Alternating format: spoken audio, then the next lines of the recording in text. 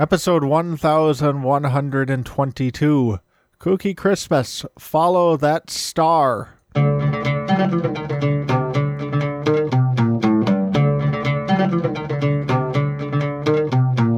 Welcome to the Sci-Fi Christian, bringing you theology at warp speed. I'm Matt Anderson. I'm Bendy Bono. We're back. We're back, and Happy New Year, everybody. Happy New Year. I realized I never explained last week's title, Up on the Rooftop. Yeah, that's interesting. I figured it had to do with the fact that we're talking about UFOs. Yeah. And they're in the sky. Yeah. Is that about it? It was a C- title, I'll admit, but I had to have some kind of a Christmas tie-in. Yeah, it has to tie into the Christmas carols, right? Yeah. Well, I figured if you're going to get abducted, that's where it would happen. That's a likely place. So let that be a warning for you. Don't go on your rooftops. Although, this is a judgment-free zone.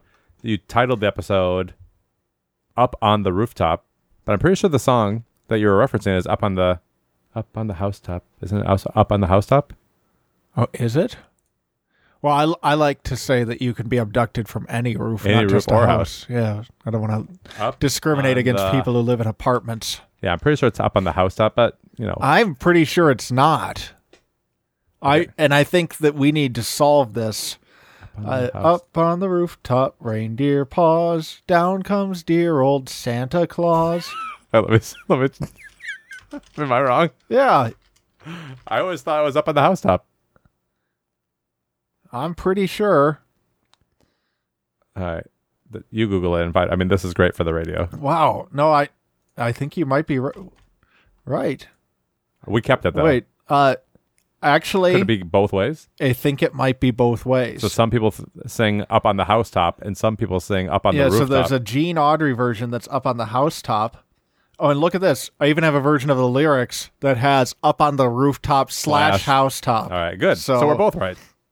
Oh, interesting. But this is, so according to these lyrics, it's a deep dive on "Up on the Rooftop." Reindeer paws. I always thought it was like the reindeer's paws. Feet. Yeah, which I guess would be more hoofs. But it means that they are coming to a stop. Yes, that also makes sense. Yes. All right. Wow, we're learning so much about this. Hit that music. So, anyway, tonight... So, what are we following the star for? Well, so tonight, I think it's actually we're going to tie this back into last week's episode. We'll get there, but... So, in a sense, this is maybe the first ever Kooky Christmas two-parter. Well, I don't want to say they're two parts because I think you could listen to either one, but I think they'll nest inside of each other like Santa in a chimney very, very neatly. But what I wanted to go to tonight is actually talk about. We're going to start at Christmas, meaning the actual Christmas story. So this upcoming weekend is the Feast of the Epiphany. And do you know what the Epiphany is, liturgically speaking? Mm-mm. So the Epiphany celebrates the arrival of the wise men to visit Jesus. And the wise men, I think, like a lot of different biblical things, especially if you grew up in the church, or maybe even if you just grew up culturally because of the nature of Christmas and, we three kings and all of that, is that you sort of just grow up with, inherit all these ideas about the wise men or things like that. I think Noah's Ark is one I've cited before where everybody, like that gets cited with kids all the time because there's cuddly animals and realize that it's basically the death of the entire human race. It's rather a violent story. And so like there's some things when you have stories like that in the Bible that you just grow up with and then you don't ever stop and think about them. And then when you finally do stop and think about them, they actually stand out as quite peculiar. And the reason the wise men stands out for me is that the more you think about it, the odder this story is in the Bible. So you have X number, not necessarily 3, though we're told that they bring 3 gifts. But people get into that or not. I don't care if you want to think that there's 10 wise men or 3 or whatever, but they come from quote unquote far away. It's like there's very unspecific, and they get there by following a star that leads them to the birthplace of Jesus. We're all very familiar with this. And I think theologically speaking, part of what's going on here is that within the nativity narratives, we have the entrance of the Gentiles. Even at that point, of course, Christ and the church will bring about the union of the Jews and the Gentiles in the age of the church. So it's actually very profound theologically that it's in there. But some of the details are very unsettling when you actually stop and think about them. Number one, they're not actually the wise men. They're typically called the Magi. And the root there is the same as magic. Or magicians. And number two, they're following a star, which, if we scratch at that just a tiny bit, these are astrologers. And so this is unsettling because we have people who are magicians, which is a category of people that are ruled out of Christian dogma.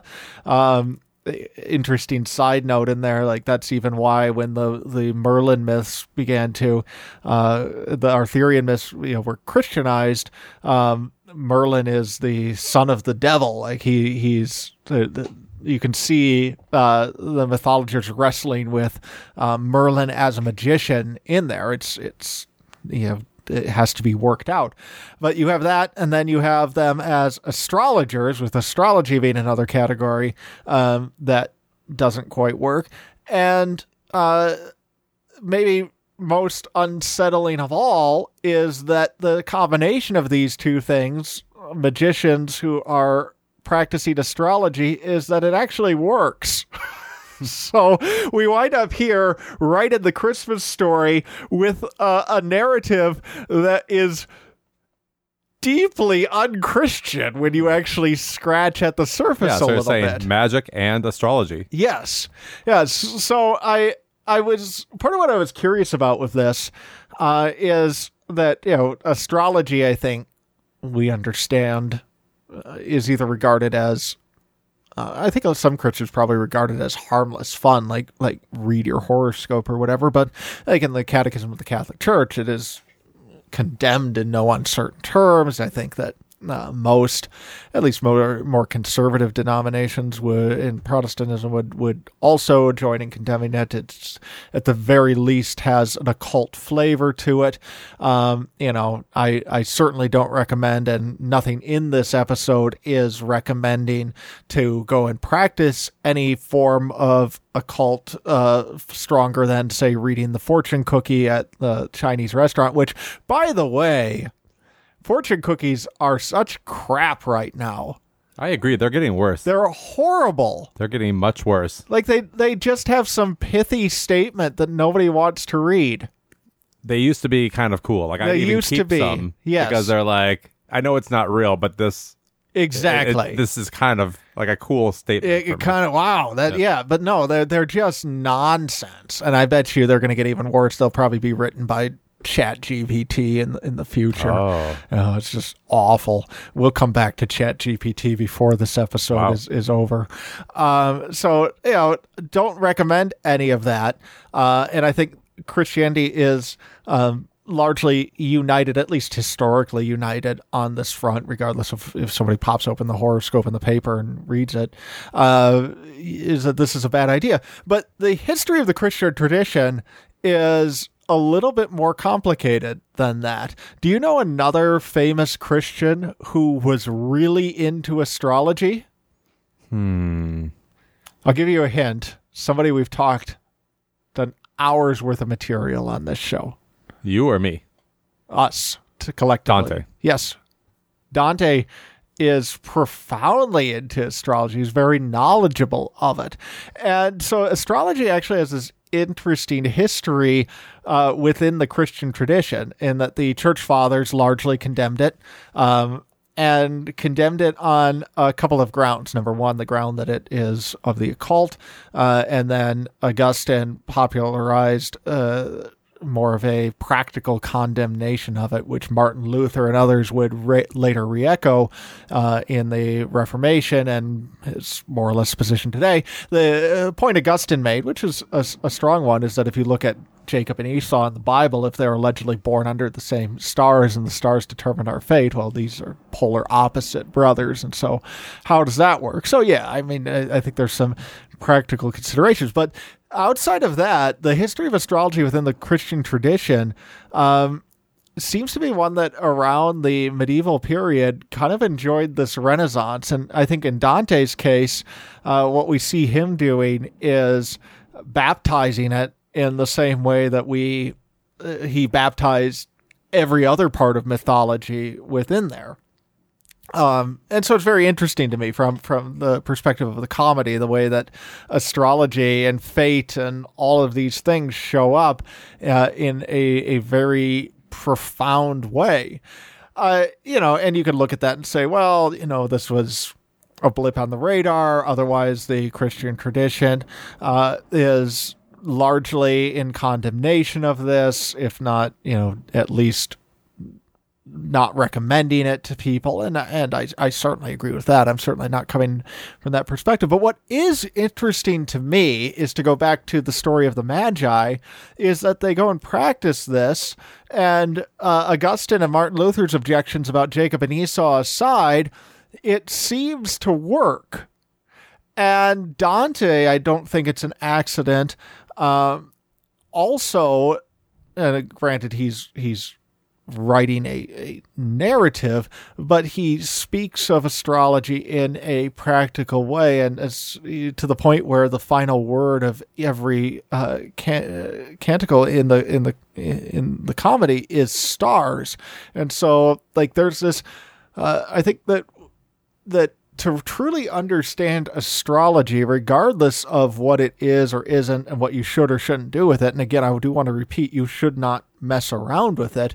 Like, you have to appreciate the ancient world a little bit, and especially the fact that when we talk about the stars, the ancients lived, and not even all that ancient, but the pre-moderns lived in a radically different world in relationship to the stars than we do. Like, we, see a tiny fraction, especially those of us who live near cities, see a tiny fraction of the stars, whereas like the ancient world, we understand this going back to some of the Graham Hancock episodes we did, I think, last year, or maybe that was 2 years ago now, I don't remember, talking about like the megalithic structures that are centered around the stars. Like, the ancient world is radically into this. And if we're to take the biblical narrative seriously, we're supposed to conclude from the Bible about maybe not supposed to, but we can conclude from the Bible regarding astrology that, number one, we shouldn't practice it, and number two, sometimes it works. And that's a little bit unsettling, I think. Now, obvious caveat here in the sense that God can use anything and God can make anything work.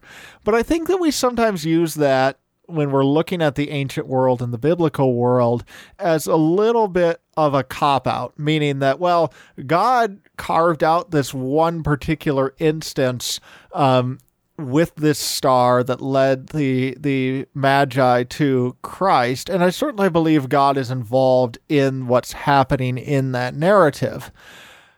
But I also, if I'm to put on my Kooky Christmas hat for a little bit, have a hard time truly buying the Jacob and Esau objection to the hilt, meaning that we have a practice that doesn't just exist in the world, but obsesses the world and cultures across the world for possibly tens of thousands of years, depending on how old we want to think human civilization is. And you can refer back to previous Kooky Christmas episodes to learn that it's perhaps quite older than we tend to think it is. And similar to other things that we've looked at, be it DMT episodes, be it sleep paralysis, I have a hard time getting past that, or UFOs last week, getting past that type of occurrence and say that if everything about astrology in this case is completely bogus, In other words, it's not just that you shouldn't do it, it's that you shouldn't do it and it's a waste of time because it doesn't work. I have a really hard time buying both the breadth across human cultures and the depth across time that seems to exist with practices of this. And so once again, this is where I say this complements last week's episode, we're led back into a world that seems far stranger than maybe we are prepared to admit. You're saying things are bigger than we can see. Yes. There's more happening than we can see. 100%. And I think that maybe to help us see this, we need to appreciate something about the biblical worldview. And we've talked about this a little bit in the past, but let's open this up in the context of Kooky Christmas, which is that we think of Christianity as a monotheistic religion, right? And the opposite of that would be polytheism, which was where those of you who are reading along with us in the Iliad kind of have a glimpse into that type of worldview. And one of the problems here is that our terms have gotten both better specified over the millennia and the centuries, but in so doing have become retroactively confusing. Let me explain what that means. What do we mean by the word God? Well, if we're to answer that in the way that I think that the monotheistic religions of today, Judaism, Islam, Christianity, would answer, we're going to wind up with some version of what Aquinas is getting at in the Summa, that when we think about God, and if we're going to say that there is a God, it's going to logically follow that there is only one God. You can only have one God using that word in the way that we mean the word God.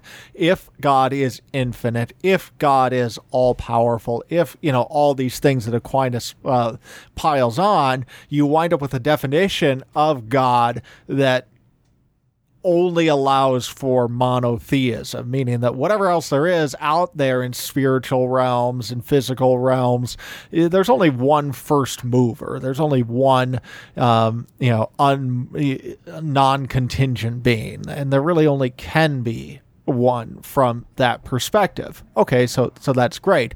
But what's confusing is that if we crack open the Iliad or literally any other ancient text, including the Old Testament, we'll get to that in a second, that's not the definition of the word God that is being employed.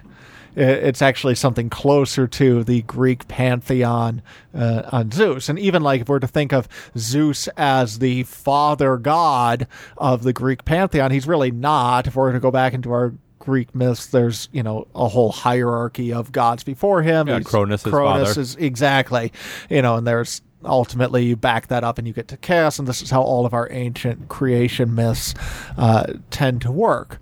So we have to accept a couple of things about that. We have to accept that not that we should throw away our definition of God in the Aquinas sense of the word, but that God, to the extent that he revealed himself to ancient people, did so in the context of a world where God meant something very, very different.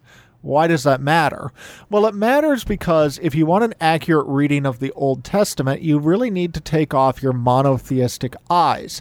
Now, to be clear, this doesn't mean that God in the Old Testament is saying that he literally is a god in the sense of Zeus or those other gods, but he presents himself as of that sort, meaning that what we have in the Old Testament is not monotheism, but is two words that you should put in your arsenal. One of them is henotheism, and one of them is monolatry. Henotheism is the belief, and they're both present in the Old Testament. Henotheism is the belief in a variety of gods, but the worship of one, though perhaps not exclusively.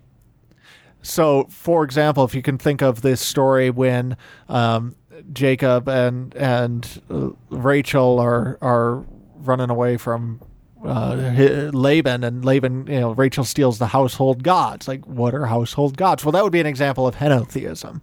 We have special gods for our house or our tribe.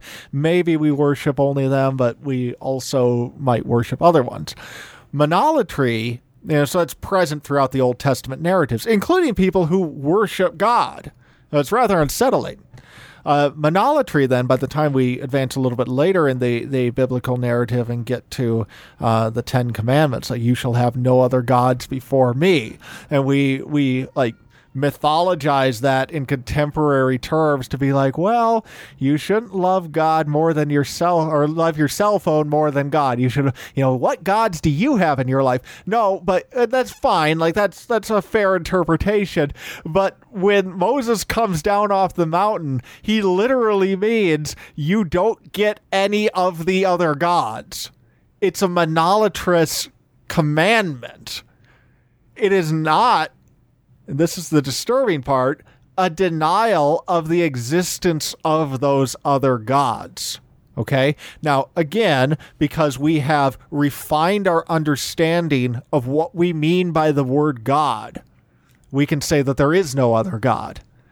But if we're to use the term, and this is where I say the clarity of the term creates retroactive confusion, if we use the term in the Old Testament sense, the way the Old Testament does it, there is no question that there are other gods. You just shouldn't worship them. You mean other beings of power? Yes. Okay.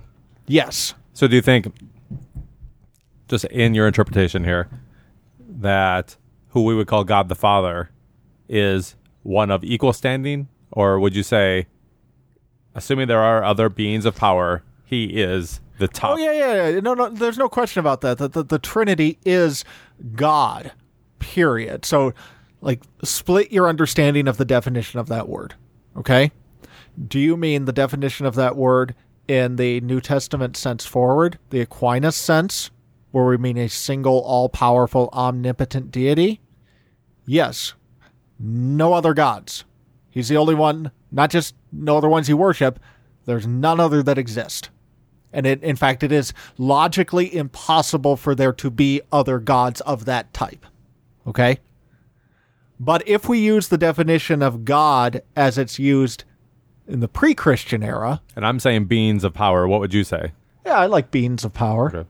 Angels, demons, clockwork elves, what have you. But there's no question that all of this stuff exists. Now, it's totally valid to interpret all of this as God accommodating the views of ancient people to reveal himself. And no doubt that is at least part of what is going on. In the same way that God presents himself in anthropomorphic terms, that doesn't mean that God literally is anthropomorphic. He's just he revealed himself there. He met humanity where humanity was at. And so there's no question that that's part of what is going on. But is that all that's going on? We look at astrology, we look at these other things, and we say, okay, that there's, and now we're, tie it, let's merge with last week's episode here. You look at today, UFOs and all of this. Like, is the Old Testament, in a roundabout way, speaking about the existence of spiritual beings of power that are certainly not God, but very much exist? And all these condemnations in the Old Testament and New against divination, against the occult, against astrology, against things like that. Like, why shouldn't you do those things? Is it because they distract you from God? Well, maybe, but there's lots of things that might distract you from God that aren't explicitly prohibited, Or is it because they work and they're evil? Like, that's a really different possibility, okay? So now, we come up with this idea of, we can call them non-human intelligences. And so, like, people are like, well, this episode isn't quite kooky enough. Like, I need a little bit more. So let's now bring this full circle. So let's say that we live in this world where these non-human intelligences existed and continue to exist, where astrology and other occult practices work and continue to work up until this day. And yes, sometimes God steps in and uses them in cases like the Magi, the fact that the Magi practiced astrology and found Jesus does not give you permission to practice astrology and find Jesus, because you'll probably find Satan instead. That's where the odds are. But I think there's an unsettling thing. Like it's easy for us to think about the ancient world looking that way. But one of the lies of modernism is that all of this goes away as technology and the modern world are present. But that's not so. Like if we're just to take as an example our UFO episode, like abductions and things are not only still taking place, but now we talked at great length last week about how we're getting more and more confirmation that, yes, these things are actually happening without any confirmation about what they actually are. But something's going on. Things like sleep paralysis are still going on. But I think there's also an open question of how does this stuff work when it comes to technology? When I think about the occult and occultic practices, a lot of what's present in them is the marriage of the physical, the material, and the spiritual. Let's think about everybody's favorite demon possession tool, the Ouija board. So anybody who's seen The Exorcist, or if you haven't seen The Exorcist, it's like part of the subtext of The Exorcist might be don't play around with Ouija boards. It's a bad idea. I mean, when I grew up in the church, they said that, using a Ouija board would be opening yourself up to demons. Yeah. And I absolutely believe that. That doesn't mean that everybody who uses a Ouija board is possessed, obviously. But it does mean, that seems to be, it's very much in line with what I'm saying about astrology. It works. Don't screw around with it. Or at least it can work. Don't screw around with it. There are other gods, lowercase g, Old Testament definition. Don't screw around with them. That's a bad idea. Don't do that. Okay, this is all bad ideas. Okay, so but if we think about occultic practices, they're really about the combination of the physical and the spiritual, meaning that if you think about what a Ouija board is, like on the one hand, there's some very basic technology employed. People who do things like woodworking, which certainly is not me. You can use tools, you can cut some innocent wood, you polish it, you do whatever it is that you do. You put in your little teardrop marker thing that used to steer the letters. You put on some paint, and voila, you have a Ouija board. It's suddenly it is the creation of material, and then the occultic practices combines the spiritual with it. My point is, the reason I'm belaboring, how do you build a Ouija board, is that similar to other things we've talked about, it sort of has this weight to it of, Ouija board, that's scary. But really what you're just talking about is some wood that's fashioned in a way, but yet, even though it's purely the result of technological craftsmanship, and that is a technology to be able to craft something like that, still can open you up to possibly demonic or other presences. Why am I belaboring that point? Well, I'm belaboring that point because one thing that I saw recently that disturbed me quite a bit is, did you know that there is now an AI-powered Ouija board that you can use? Wasn't that interesting? Okay? I told you this episode's going to get kooky. So everybody has to promise they don't throw out everything else I said about AI just because I'm going to go off the deep end here, because I'm going to. But on the one hand, you can look at that and say, well, I know a thing or two about programming, and you can easy enough to program random letter generation and word generation, and you throw a little AI behind that, and there's nothing really special here. But wait a second. There's nothing really special about carving and sanding and polishing wood either, but we all agree that can open you up to demons. Why do we think the same doesn't apply over here? Okay? And so I think it very much does.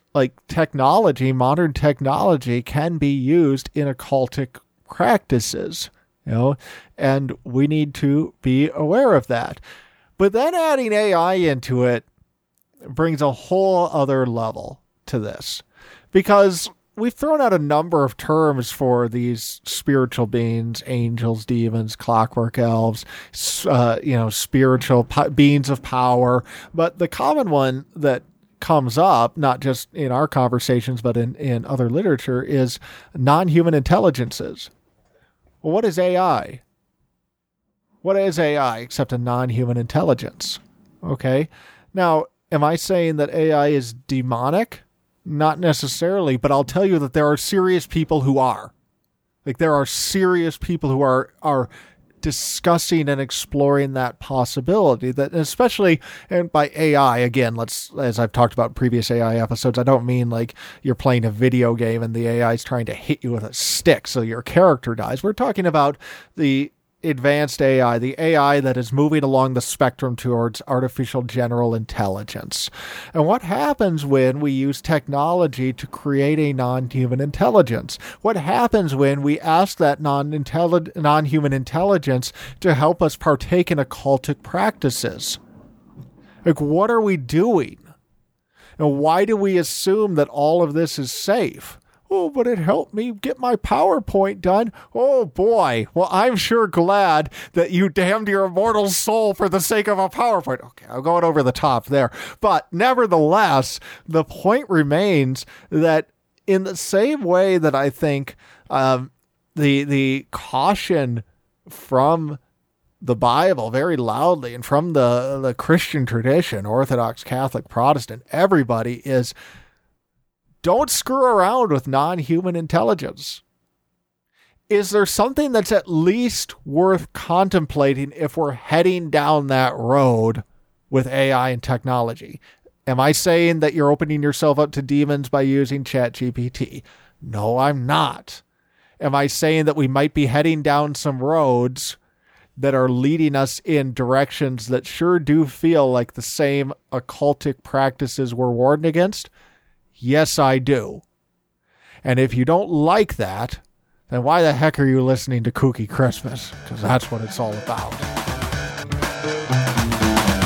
I started to realize right towards the end where you're going, because you shared an article with me that I thought you might reference, and maybe after the music you should just quickly share that about the AI that generated some satanic imagery, right?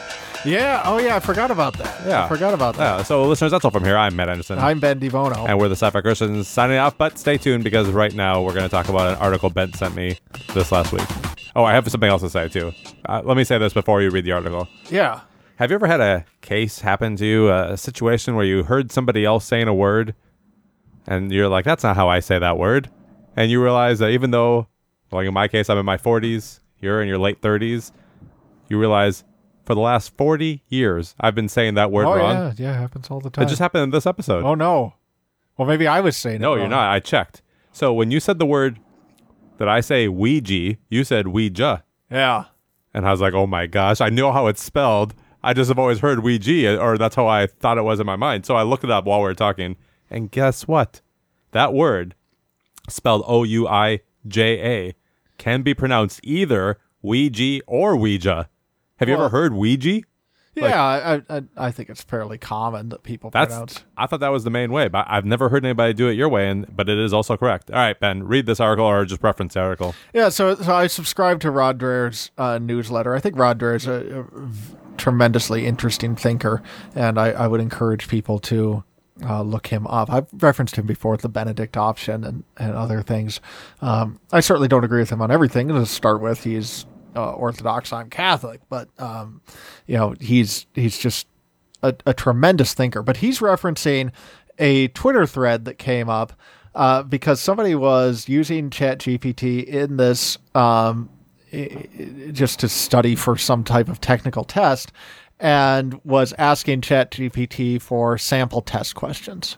And the prompt in the question was, or the prompt the user gave was, more questions, please.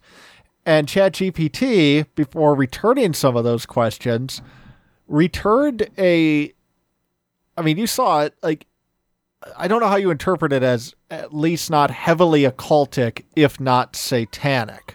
So what you see is an image in the form of, with the disgusting gloss that AI art always has to it, that has various wizard-like figures who are using their wands to bow down and perform some type of ritual. And then there is a demonic figure, as a horned figure, who is ascending from the ground And then there's various other occultic and demonic imagery behind it. And ChatGPT just produces this out of nowhere.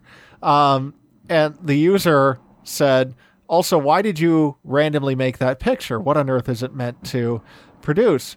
And ChatGPT's response, regarding the image, I apologize for any confusion. It was created in response to a mistaken command and does not relate to our discussion. And the user says, okay, well, what was the mistaken command? And ChatGPT says, the image was generated due to an inadvertent internal command, invoke the DALL-E tool like this, which was incorrectly interpreted as a request to create an image. And it goes on, and the long and the short of it in the thread is that the user doesn't ever get a satisfying answer.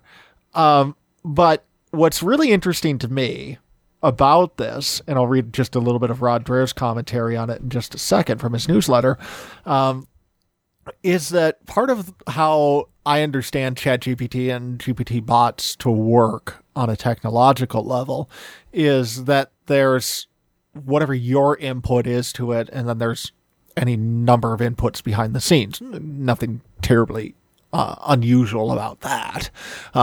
That's how virtually every program works forever. And you're putting in X, and beneath the scenes, there's any number of things running to produce X. But we know that there's internal commands taking place within ChatGPT and other GPT functions. And some of the more amusing things that have happened with this technology is people have been able to hack those commands, and especially along the lines of how ChatGPT won't allegedly give you instructions on how to build a bomb, but people have figured out how to get around that by starting to reference some of those internal commands that are taking place.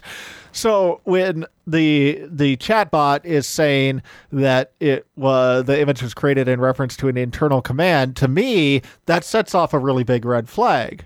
What internal commands are taking place behind the scenes that lend themselves to satanic imagery? Could it be nothing? Yeah. But that should give you pause. Like, this is what's happening behind the scenes. Not like reindeer feet. Like an actual Exactly. pause. That should get up on the rooftops.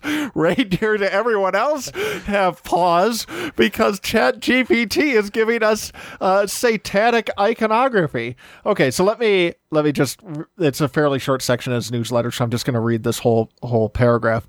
He says, you have been reading me for a bit, know that I've become interested in the occultists and occult adjacent tech people who believe AIs is a means through which higher intelligences communicate with us. Let me pause there, because he's referencing other things, including the book that I read, that I mentioned last time, The Encounters. So when he says people who believe AI is a means through which higher intelligences communicate with us, he's not talking about people like me who go on a Kooky Christmas episode and say, ChatGPT might be demonic, stay away. He's talking about people who see this as a good thing. Okay? He's talking about people who are embracing using the technology for that purpose. And by the way, or something we would think is evil. Yes.